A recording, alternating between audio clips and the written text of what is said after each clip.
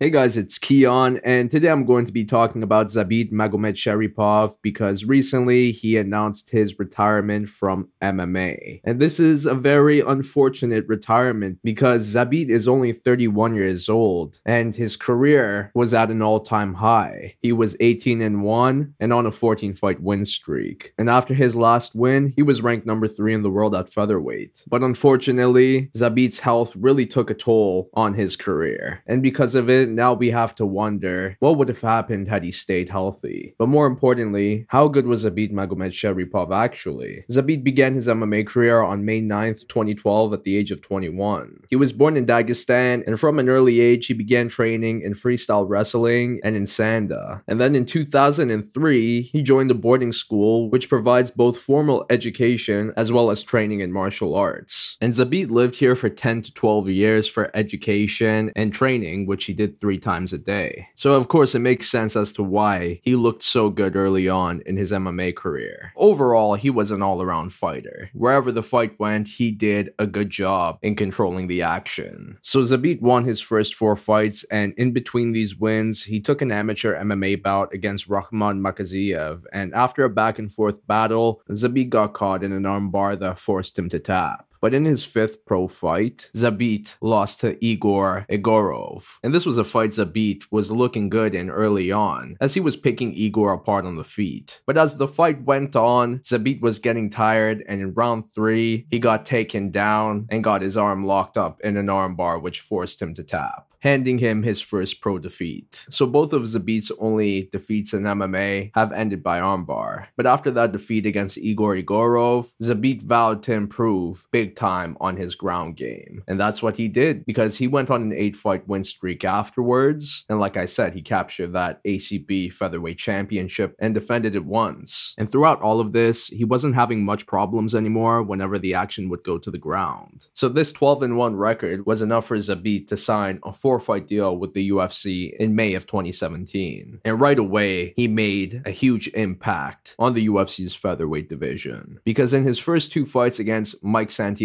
and Shaman Moraes, Zabit absolutely dominated them on the feet and on the ground. And his groundwork in both fights led to the submission finishes. And then in 2018, he fought on his first UFC pay-per-view card. And that was UFC 223, where he fought Kyle Bochniak. And once again, Zabit was looking very good early on. Although Kyle was pressing forward throughout this entire fight, he was getting picked apart on the feet and was also being controlled on the ground when Zabit brought it down. But I gotta give credit to Kyle because he took all this punishment and still fought his heart out. And in round 3, he was pumped up big time and went full on Terminator on Zabit. He was just marching him forward and eating shots, but it didn't matter because he just wanted to get to Zabit and attack with shots of his own. And Zabit looked like he was beginning to have a hard time, as it was clear that he was beginning to fatigue. Regardless, I still think he had a solid round 3, and by the end, he won by unanimous decision. And then at UFC 228, Zabit was set to fight Yair Rodriguez, but Yair pulled out of the fight and was replaced by Brandon Davis. And after controlling the action, both on the feet and on the ground, Zabit locked up a solo web stretch which forced Brendan to tap. And this was a very impressive submission because despite Aljamain Sterling locking one up earlier on this fight card, this is a very rare submission. And it really showed that Zabit was not only crafty on the feet, but also on the ground. Then at UFC 235, Zabit fought Jeremy Stevens, and once again, absolute domination on the feet and on the ground for the first couple of rounds. But by the 3rd, Zabit got tired, and Jeremy began to find success of his own. But Zabit was able to survive, and by the end, he won by unanimous decision. 8 months later, Zabit headlined his first UFC Fight Night card, and his opponent was Calvin Kattar. And although main events are usually 5 rounds, this one was 3 rounds because this bout became a headliner on short notice. So the UFC decided to keep it as a 3-rounder. And this was an ideal thing to happen for Zabit because, once again, he looked very good in rounds 1 and 2, as he was controlling the action on the feet against against Calvin for the most part. But then in round 3, Calvin began to take over because Zabit was getting tired. But luckily for him, he survived, and by the end, he won by unanimous decision. After this, he was set to fight Yair Rodriguez on August 29th, 2020. But Yair pulled out with an ankle injury. And then in April of 2021, Zabit was removed from the UFC's official rankings due to inactivity. And at the time of his removal, he was ranked number 3. So why was it that he was not fighting? And in June of 2021, it was reported that Zabit was suffering from health issues related to his immune system, and this required career-threatening surgery. So of course everyone was worried about this, but in September of 2021, Zabit's coach Mark Henry announced that he would be returning to the UFC soon. And although soon wasn't specific by any means, it was promising news for Zabit, and many people were looking forward to his comeback. But then in June of 2022, Zabit notified the UFC that he was retiring from active competition. And in a post on his Instagram, he stated that the reason for retiring was because of all his health problems. And even though he says he recovered now, he also admitted that he does not feel the way he used to. So of course this was huge news in the MMA world. And to many, it was a huge shock. But although Zabit is no longer fighting, it seems like he has a bright future outside of fighting, as it looks like he's going to become a doctor. At least that's what he teased on his Instagram page. But if that's the case, well done for him. And I wish him all the best for that, because that's a big time thing to do after a long career of fighting. And although Zabit won't be competing in MMA anymore, he says he'll still be around, and what he means by that is he will continue to be in MMA as a trainer for his younger brother Kassan Magomedsharipov. But after going 18-1 in a career that saw him become the ACB featherweight champion, how good was Zabit Magomedsharipov actually? In my opinion, his career will go down as the biggest what if in MMA history, because this guy truly had it all. He was as well-rounded as a fighter can get, and that says a lot for a fighter like him who's coming from Dagestan, as most of them are only strong wrestlers. And yes, they can hold their own while on the feet, but their main goal is to bring the fight down. But Zabit was the complete opposite. He wanted the action to stay on the feet. His background in Sanda is some of the best that we've seen in MMA. So on the feet, Zabit was comfortable there, so he had no urge in bringing the fight down. But if the action did go down, he wouldn't mind. And sometimes if he felt like it, he would bring it down himself, because he still had that Dagestani wrestling. He was still so good in securing takedowns and denying them as well. And then while he was on top, he had no problem staying there and doing damage from above with his ground and pound. But what makes his Dagestani wrestling even better was his jiu-jitsu. He was so crafty on the ground. So not only was there a threat for his opponents of being finished on the feet, but it was also there big time when the action went down. So because of all these skills, many had high hopes for Zabit in regards to becoming a UFC champion one day. He was the complete fighter, but sadly, he had one major hole in his game, and that was his cardio. He had a few fights where he would win the first couple of rounds, but then in round 3, he slowed down quite significantly. The final round for him was basically survival mode, and that's why I believe had he ever fought in a 5-round fight, I don't think he would have been able to win it. So that means if he fought for the championship, which is always going to be a 5-round fight, I don't think he'd be able to win the belt, especially against fighters like Alexander Volkanovski and Max Holloway. These guys are extremely tough and are very likely to last all 5 rounds. And I just don't think Zabit would have been able to keep up with that. But the thing is, I can't blame him for this issue whatsoever. The reason he had cardio issues was because of his health issues. He had problems related to his immune system. He had to have a career-threatening surgery. And that sounds very serious. And I could see why it would affect his cardio. And in a way, it's kind of impressive that he was able to win these fights by decision against pretty tough opponents. Guys like Calvin Kattar, Jeremy Stevens, Kyle Bochniak, those are hard guys to put out. So for Zabit to win those fights with the cardio disadvantage just goes to show how good of a fighter he was. But I just believe ultimately, once he got to the championship level, his cardio wasn't going to be good enough. And that's why he's such a huge what if, because had he been a healthy fighter, there is no doubt in my mind that Zabit would have been a UFC champion. And And honestly, I could have seen him as a longtime UFC champion. And that's why it's a shame that we couldn't see his career reach its full potential, because I believe that potential was very high. Zabit was an extraordinary fighter, but sadly, his toughest opponent was his health. Regardless, he made a huge impact in the UFC's featherweight division. And even though he was unable to capture a belt with the promotion, Zabit Magomedsharipov does not need it to prove how good he is. That's why I would give his MMA career an 8.5 out of 10. But what do you think? How good was Zabit Magomedsharipov actually? And what was your favorite moment from his career? But that's a lot for now, so I'll see you in my next one.